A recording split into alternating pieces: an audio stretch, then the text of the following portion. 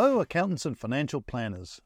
Welcome to In the Slipstream FM, the podcast designed to help you run a better business. We've got a terrific episode in store for you today. I'm Scott Charlton from Slipstream Group, and in today's show, it's my pleasure to introduce you to Slipstream's latest business coach, Nina Forbes. You'll notice that I didn't say new business coach, because that would be highly inaccurate. Coaching has been a feature throughout Nina's career, across a wide range of positions. Now, I'm delighted to advise all that coaching experience, plus her deep knowledge of financial services, is available to the Slipstream community. By the way, if what Nina has to say resonates, please reach out. You'll find that she's extremely willing to assist. Then, after the main interview is finished, stay around, because I'm going to share a framework I've been applying to both my sporting endeavours and the professional services firms I'm coaching. It's remarkably easy to grasp, while at the same time ensuring you are thinking strategically, no matter how pressing the issues of the day have become. Let's get started. Now here's some great ideas for your firm, where we're all about success on your terms. Get the knowledge, the tools and insights from special guests. Everything you need to become your very best. So come and build the business of your dreams. Settle in and listen now to In the Slipstream.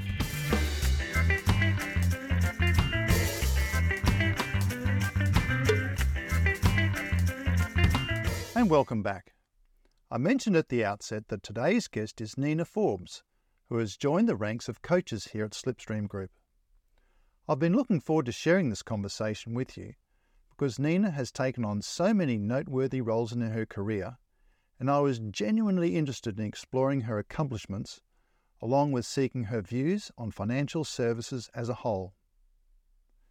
Come and I'll introduce you to Nina. I'm sure you'll find, as I did, that she's a fundamentally caring person who is really attuned to helping others. The exact qualities firms in our program have come to expect from their Slipstream coach. I started the interview by asking Nina, why coaching and why at this stage in your career?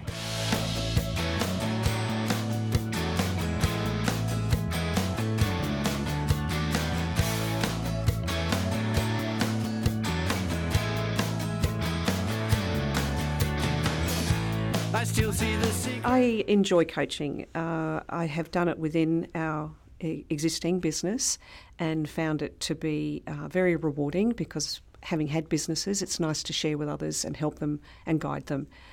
With you guys, there's no better group. Great, okay, I like that answer. So Nina, particularly relevant to the firms you'll be working with, could you give us just a brief background to your career in financial services? Yeah, I joined the industry in 1989 as an advisor.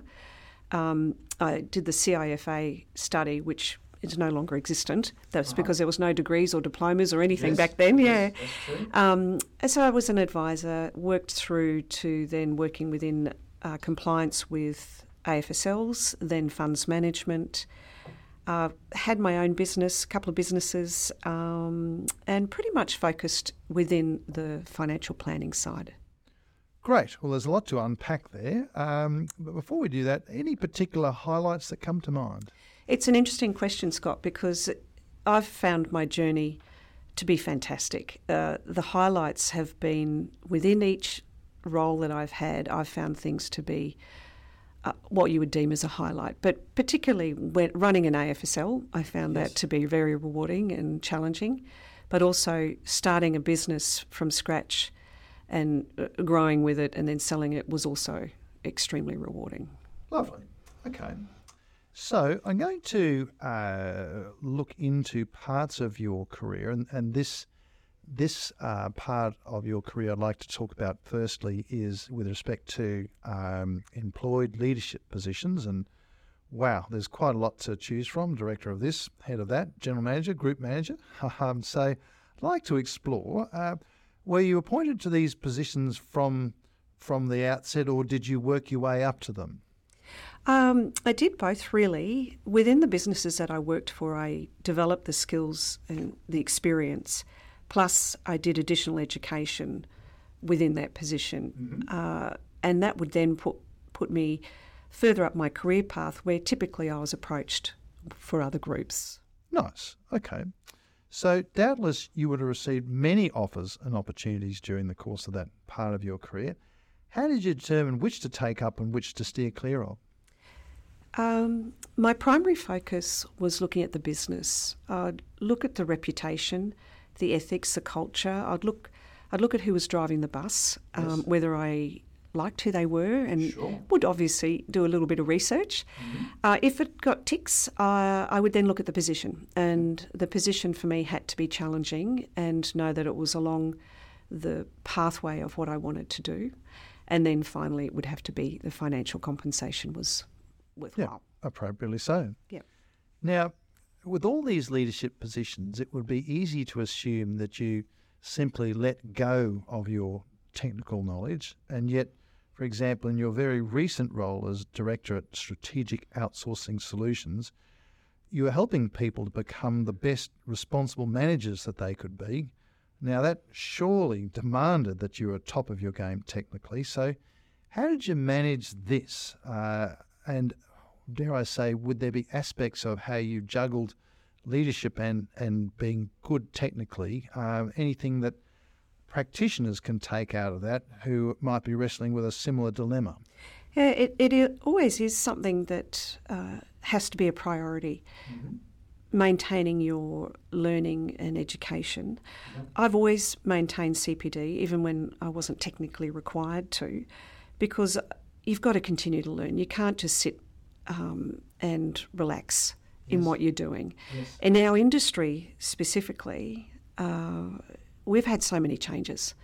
And if you're not on top of it, if you just think back 2 years, we had to implement the Royal Commission changes, all of those areas around breach reporting, DDO, IDR, etc., etc. So we're in a different world now than we were just 2 years ago or 3 years ago. So you have to stay current. So therefore it is a priority.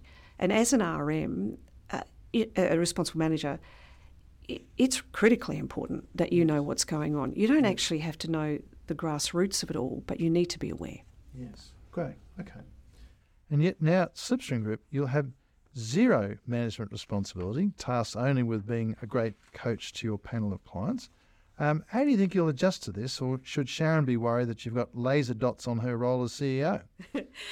You know my cunning plan. There is no one better than Sharon, so she's definitely safe in her seat. But over the past 7 years with SOS, Strategic Outsourcing Solutions, we only have contractors, so I've not had to manage staff for quite some time now, and enjoy the role of working with the clients on their AFSLs rather than managing the staff. Yes. Okay.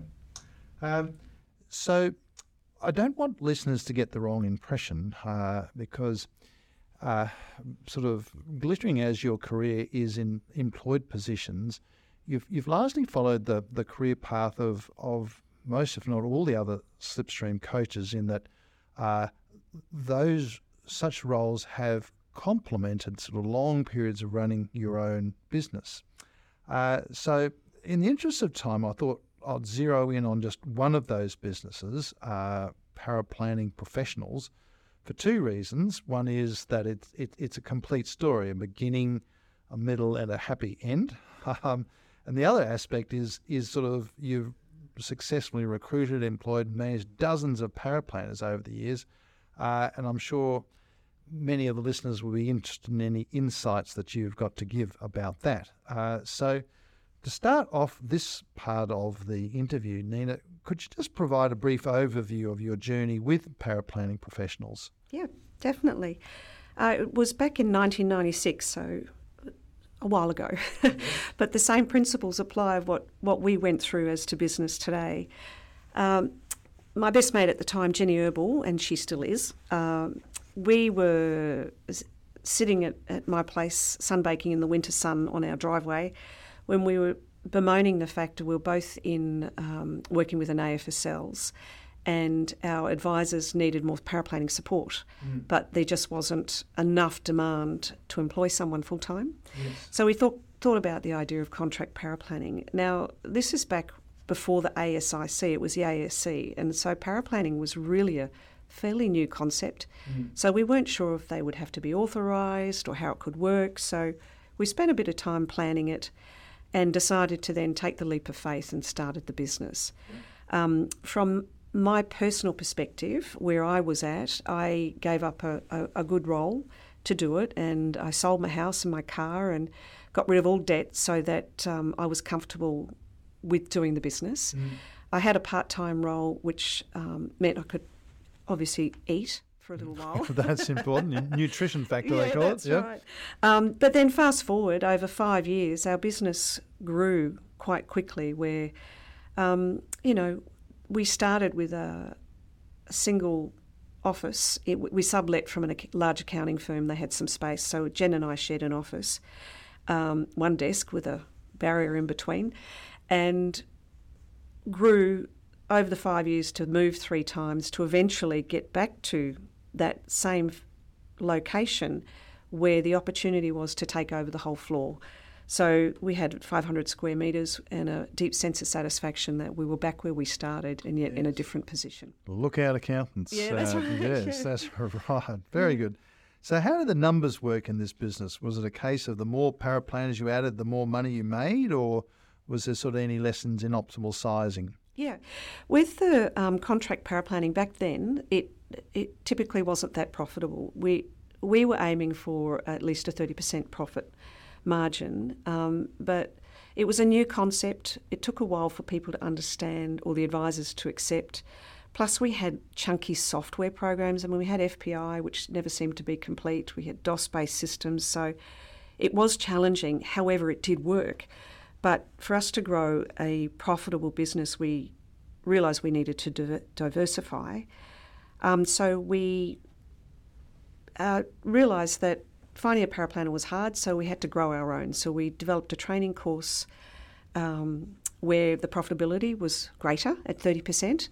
And then when the paraplanners finished the course and were looking for roles, we would then place them into firms, and that also had a high profit margin. So by diversifying, we were able to cover a whole range within that space. I really like that story because as an observation, I think that many in financial planning, when they have a need, they look for an instant solution rather than necessarily growing their own. Yeah. And yet here you are, you've introduced many people into financial services and they've forged a career after that. Yeah, that's right. And there's many that are still out there. So, and doing the same. You know, they've got their own firms now and they're doing, which is, it's great. It really is good. Yeah, no, that's quite a legacy that you've created there.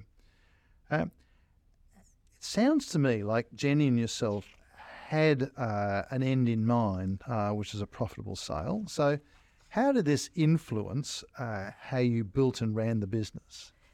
It is important to have the end in mind, but we're also flexible along the way. If we just stuck to contract paraplanning, the business wouldn't have been what it was in the end. Yes. So it's important to look at where the path is going and adapting to reach that end goal. Our focus each year was to double the revenue that we made the year before. There was a lot of maths around that. Right, okay. But it was also keeping in mind that we wanted a 30% profit margin. So we'd set the target and then figure out how we're going to do it. So the activity that was required, we'd break it right down so that we knew week to week what was required. And there was only 1 year where we didn't achieve our goal. We were just shy, about 30 grand, just shy of what we wanted to do in that period. That is remarkable to sustain that over so many years. I can only imagine the squeeziness and working capital over that time, but well done you. So how did the deal to sell the business come about, and what were some of the lessons learned from this process? Well, we were approached by Tribeca. Tribeca owned Integratech, and Tribeca was bought out by Kaplan. So, they're in the education game. Because our business had morphed to become a registered training organisation. We were an attractive business for them to acquire. Yes. So having never done it before, and it was our one chance to get it right, we sought advice. Sure. We did have a business coach along the way who we called Yoda, but he was actually an accountant who also had small business himself. So he was the same kind of thing, you know. Yes. He wasn't just an accountant, he was a businessman. So he guided us, and obviously we got legal advice. And I think the important thing was stand firm with your negotiations, but also understand where you give and take. Yes. Yeah. Oh, good answer. So be it from that business and or your observations from the current environment, can you give me some tips when it comes to recruiting, retaining and training and incentivising paraplanners? Well, I think paraplanners are like any other staff, really. The most important thing to do is give them clarity of what their role is so they understand what's required of them, clear direction, and always communicate with your staff. Paraplanners do need regular training, like everybody, but they probably a little bit more so because they have the technical as well as all the other things they need to do. Constantly review. Meet with them, tell them how they're doing, how they can adjust.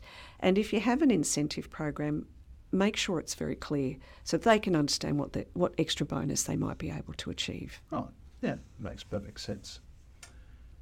Now, Nina, you've spent most of your career on the financial planning side of financial services, and yet I see one of your senior roles was head of financial advice for a mid-tier accounting firm. Not all that long, but how did you find slotting into the accounting world, albeit with a financial planner's hat on? It was interesting because it was the first time I'd had to do it, and culturally it was very different. Yes. It really was. Yes. It was fortunate because it was an existing department per se within the business, so it wasn't a brand new idea. What I found interesting is that accountants have different issues than what financial planners do, and it's often reflected with their dealings with their clients. The accountants typically have time-based fees, which is difficult. You know, you 6-minute slots and all of that kind of thing. That was a foreign concept. So it's a bit hard to explain to anybody who's not been steeped in it from the get-go. Yes. Yeah, and I think from their payroll structure, the financial planners had to do it as well. So it was really hard to incorporate, but we got there. Yes. Oh, that's interesting. Yes. There's more I could say, but that's a good answer. So, what in your view are the keys to providing an integrated service experience to the client, or is this even possible? Oh, I think it is, and I think it's what the client needs most of the time. I mean, typically clients are looking for a solution, and it's not usually just in one area. So, what we found was you keep the client as the hub, the core to what everyone's doing. Yes. And everybody else is just a spoke off it. And to meet the client's needs, it's all about trust with each other, communication. You've got to keep each other in the loop, working together to achieve the outcome. And having a good understanding of what each other is trying to achieve is really important. Yeah, nice. Okay. So, financial planning in the present day, I'd really be interested in your views on the current state of play with respect to the compliance regime. Mm-hmm. Do you think we've got the balance right in terms of protecting the public on the one hand and enabling honest practitioners to run a profitable business on the other? Yeah. It's hard, that one, isn't it? Because compliance is a result of where we've come from. Mm. If you think back, like when I was an advisor, you didn't have SOAs, you didn't even have customer advice records. Remember those? It was coming in the 90s, yeah. So we've had to adapt, and along that way, the framework may have gone too far, but I think the pendulum will swing back again. Yes. It was all sales focused back in the 90s, and there was some great training around sales, and we've lost that. Mm. And now there's great training around compliance. So it's keeping, working with the environment. You can't ignore it, But being understanding that you're just doing what you need to do and just do it, and figure out the best way to manage it the best way you can. Yes. Yeah. So are we there yet? Can financial planning truly be considered a profession? What else might still need to occur before planners can take their place alongside other more traditional professions such as accounting and the law? Look, I can't remember who said it, but it rings true, being we may not be deemed as a profession, but we have a lot of professionals. Okay. So I think we're getting there. The lift in education requirements was definitely needed. We just didn't have the qualifications back there. And along the way, those who most likely have now left the industry, it was hard for them to then sit down and do a degree if it was a foreign concept. Sure. So we've morphed and grown as a profession. We have a way to go from the traditional aspect of what a profession means. But we've moved to fee for service. We've got a code of ethics in place. And so we're on a strong pathway to actually meeting that requirement. Nice. How do you see the merger of the AFA and FPA? Well, I think it's a good thing. It's a unified body. With all of this change that's happened over the past few years, we have lost a lot of experienced advisors. So I think over the past 4 years, there's about 12,000 advisors that are going. So it's left a huge gap, which means that there's room to grow with new recruits into this industry. And therefore, by having a unified body, that's what they're entering into. They've not got the legacy of 2 associations, or sometimes there were 3 trying to spark up. So I think it's really a good thing.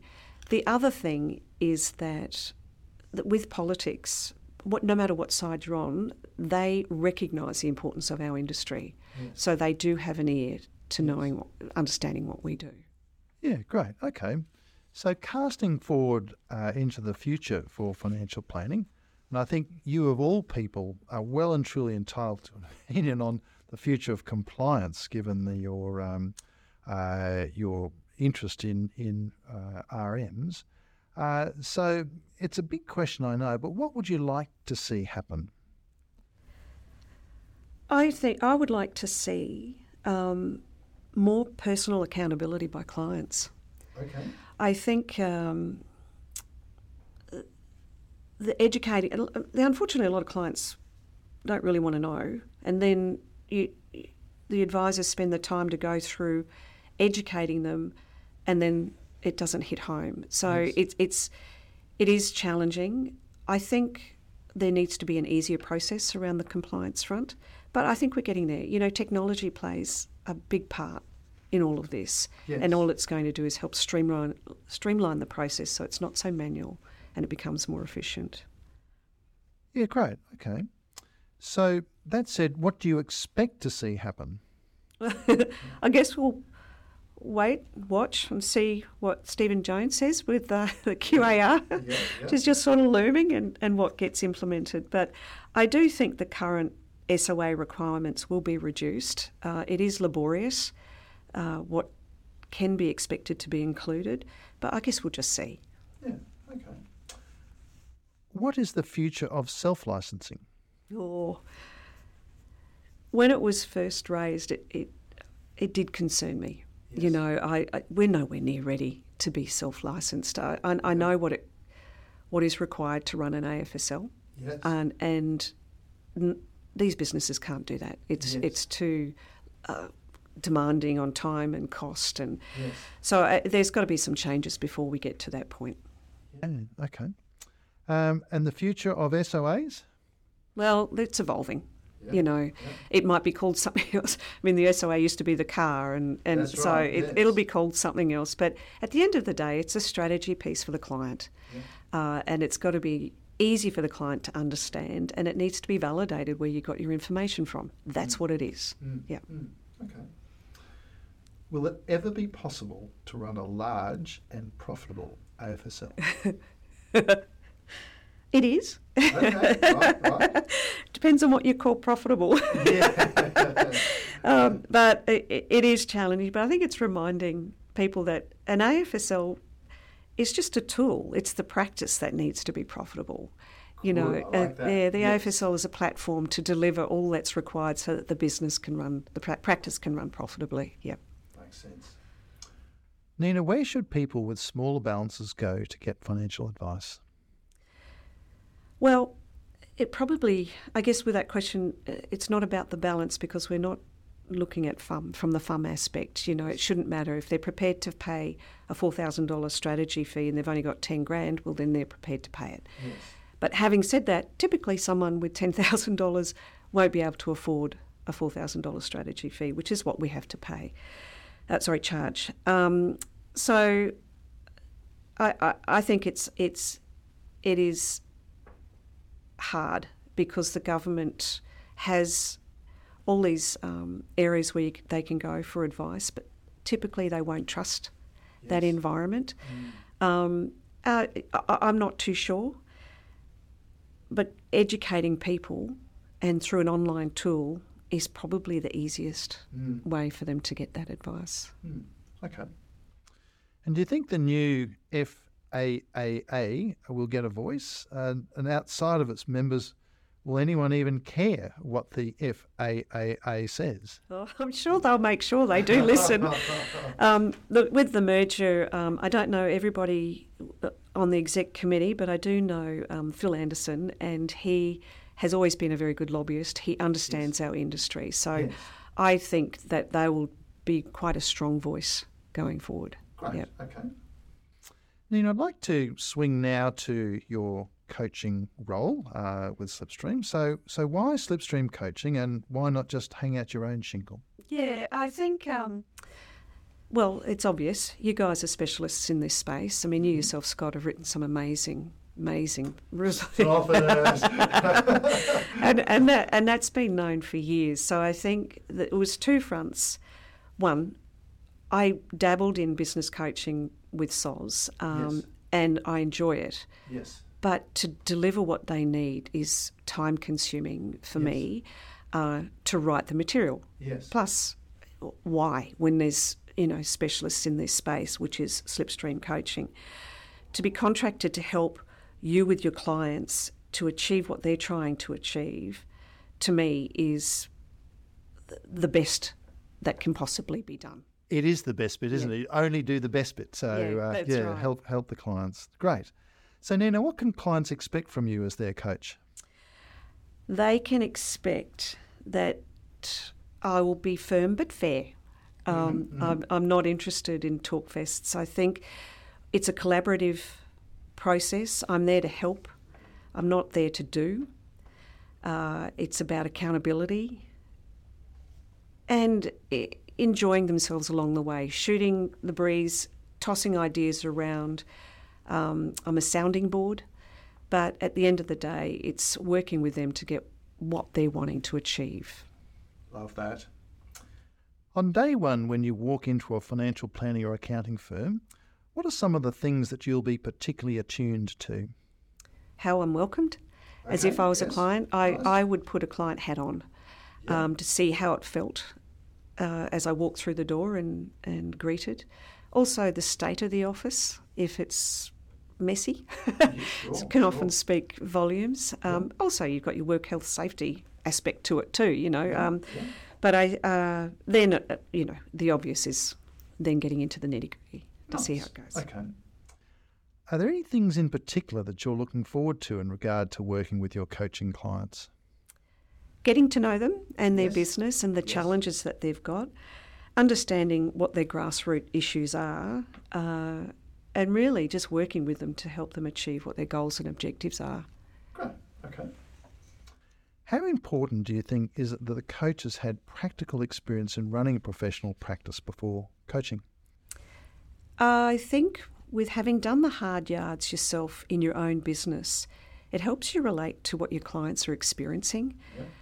It's not just textbook stuff, it's the real feel of what it's like and the heartache and the joy that comes with running a business and all of the challenges along the way. Great. Are there any hobby horses, pet hates or must-dos that you'll bring to the coach's desk? Okay, for me, when I have meetings with people, whether it's staff or clients or anybody, RM meetings especially, at the end of every meeting, I would like there to be action items rather than it just that we've been sitting around talking. And when there's action items, you've got to then have somebody nominated to do them, and then the time frame of when that needs to be done. That, to me, is critical. And from there, we make sure that it's implemented and that there's accountability. So if things haven't happened within the time frame, there needs to be a reason. So we work through all of that. So that for me, is the core around being a business coach, because otherwise you're just there as a friend. Yes, great, okay. Now, it's early days, I know, but is there anything in particular that's caught your eye about Slipstream's coaching program? It is early days, but the amount of resources is just incredible, and the quality that I've looked at it's just spot on. It really is, and I would say that even if I wasn't talking to you, Scott. And I think that even though there's a whole library of tools there, if more are needed, the resources are here to help create those tools. So it's not just that as well, it's the quality of the other coaches. It's a team that if I'm stuck, I can rely on them to help me help the clients. Yeah, great, okay. So, Nina, you've sailed through that without sort of a bead of sweat on your brow. To finish off, though, I'm going to ask you the totally cannot prepare in advance for a rapid fire dozen. Okay. So, are you ready for this? No. No? Excellent. I'm going to ask it anyway. So the usual rules apply, Nina. 5 seconds per answer. Okie doke. Question 1. Apple or Android phone? Apple. Favourite form of exercise? Oh, probably hiking. If it's here, if it's overseas, it's skiing. Snow skiing, yeah. Okay. Nina, if you hadn't become such a whiz at financial services, what other career path would you have chosen? Oh, wow. I don't know. I think if it was a dream, it would be something in the arts. Oh, Yeah. Other than In the Slipstream FM, what's your favourite podcast? Oh, I like Unsung Science, which is just fascinating stuff. Great. Yeah, I can't remember who the person is, but yeah, Unsung Science is great. I'll put a reference to that in the show notes. Nina, when setting out in a foreign city, do you A, take a map, B, rely on the GPS in your phone, or C, go where the mood takes you? Oh, typically the GPS. Right, okay. What's an expression you're renowned for? Yeah, nah. Okay. No idea. Nina, give me 3 qualities that one needs to be a competent, responsible manager of an AFSL. Okay. They need to be up to date on all the regulatory and legislative issues. Yeah. They need to be business minded. So understanding that you don't do it all yourself, you've got people who will implement for you. And they need to have leadership qualities so that that in itself brings a whole heap of things like accountability, blah, blah, blah, because they're in a position of leadership for the AFSL. Yeah. Got more than I bargained for. That's great, a great set of answers there. Would you prefer to be at the beach or in the snow next Christmas? Snow. What's been the high watermark to date in your personal musical performances? I think tapping along to Moulin Rouge yesterday. Right, okay, that'll do. Nina, what's a prominent item still dangling out there on your travel bucket list? Well, I want to go to Ireland. I want to do some hiking in Ireland and Scotland. Right, yeah. Okay. And finally, what's your go-to choice of fruit for lunch on a hot summer's day? Orange. Nice. Very good. Nina Forbes, thanks very much for your time today and welcome to the Slipstream Group. Thank you, Scott. Glad to be here.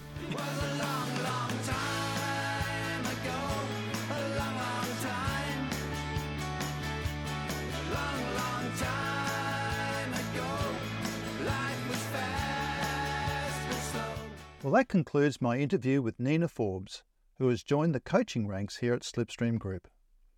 Doubtless, because she has such a vast depth of experience and responsibilities to call upon, Nina struck me as being a wonderful coach to have in one's corner. I was also impressed with Nina's sage advice on two areas which come up frequently with the firms we work with. Firstly, when selling one's business, to stand firm during the negotiations whilst recognising the need for give and take.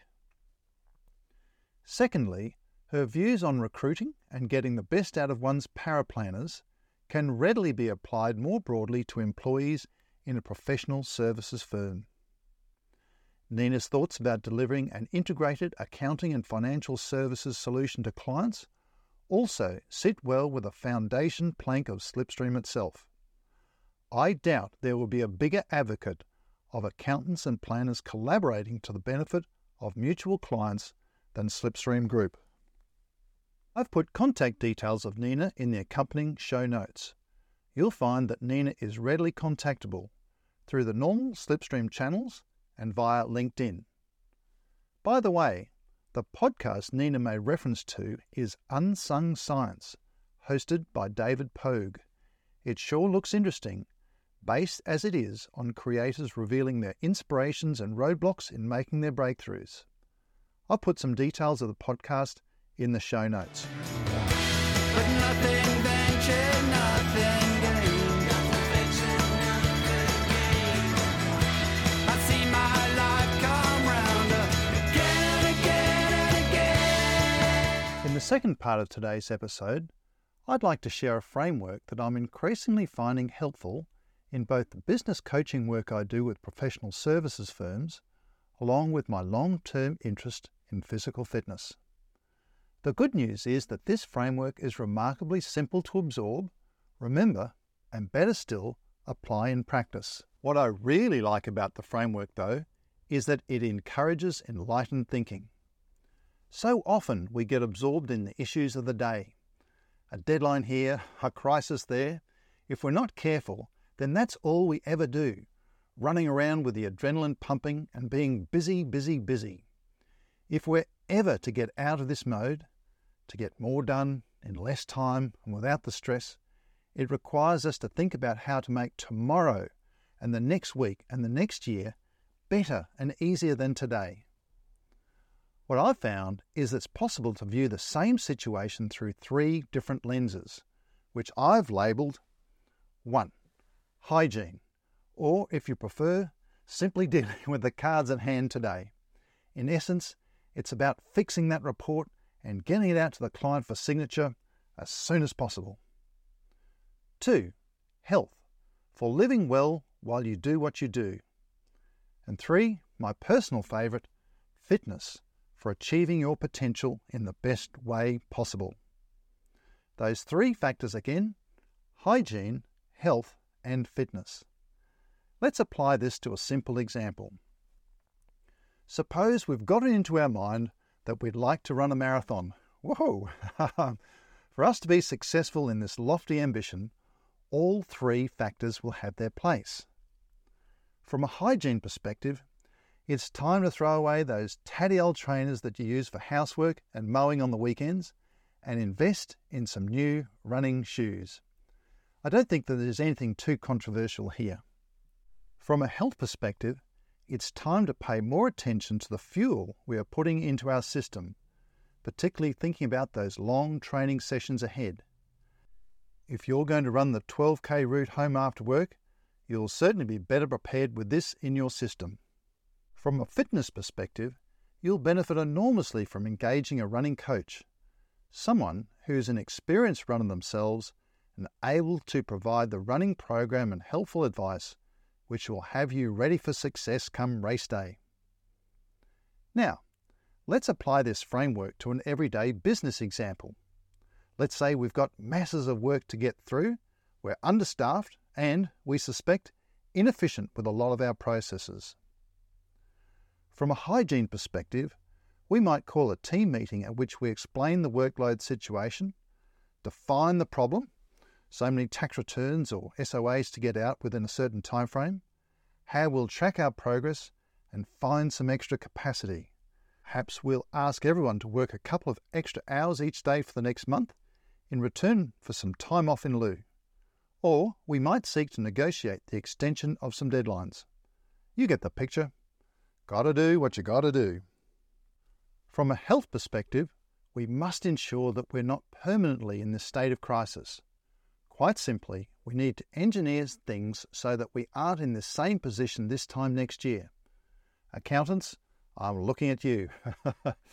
Some examples would be ahead of time, sending clients a tailored checklist of all the information you require to complete the assignment. Better still, having a team member check that this information is all complete before the accountant or paraplanner sits down to actually do the work would mean that it can all be done in one go, thereby avoiding the usual inefficiencies entailed in picking up and putting down the assignment several times over.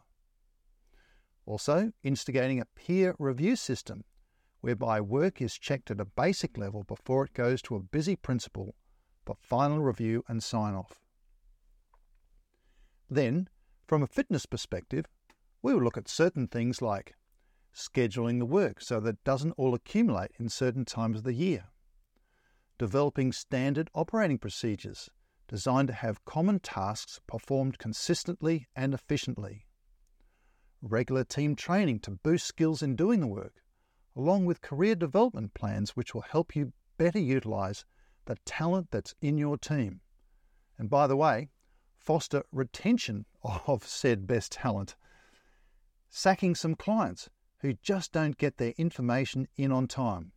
Yep, that's allowed. So, from a coach's perspective, it seems that whilst we might be plunged into tactical issues, it doesn't necessarily mean that all we do is apply band-aids, a la the hygiene approach. It's only by looking at health and ultimately fitness aspects of the situation that we'll escape an endless cycle. In other words, we're looking for a permanent solution, not just a temporary fix. I've also observed that working owners tend to be their own worst enemy, burying themselves in client work rather than thinking about how to make things better on a long-term basis. So, the next time when you're seemingly up to your eyeballs in workload or a crisis, while you are solving these issues of the day, be thinking about how you can improve the situation such that you can mitigate it or even avoid completely this occurring in the future. In short, the health and fitness aspects are deserving of your attention. That's the end of our show today. Thanks so much for listening. I hope you got plenty out of it. I've got more interesting interviews lined up, so make sure you've subscribed to the show via iTunes, Stitcher, Google Podcasts or Spotify to have this coming through on your mobile device automatically. Music for this episode is once again brought to us by Tim Lane. Thanks, Tim. Love your work. Until the next episode, onwards and upwards. We all have these choices about what we're gonna do. The simple fact is, it's always up to you. It was a long, long time ago, a long, long time, a long, long time.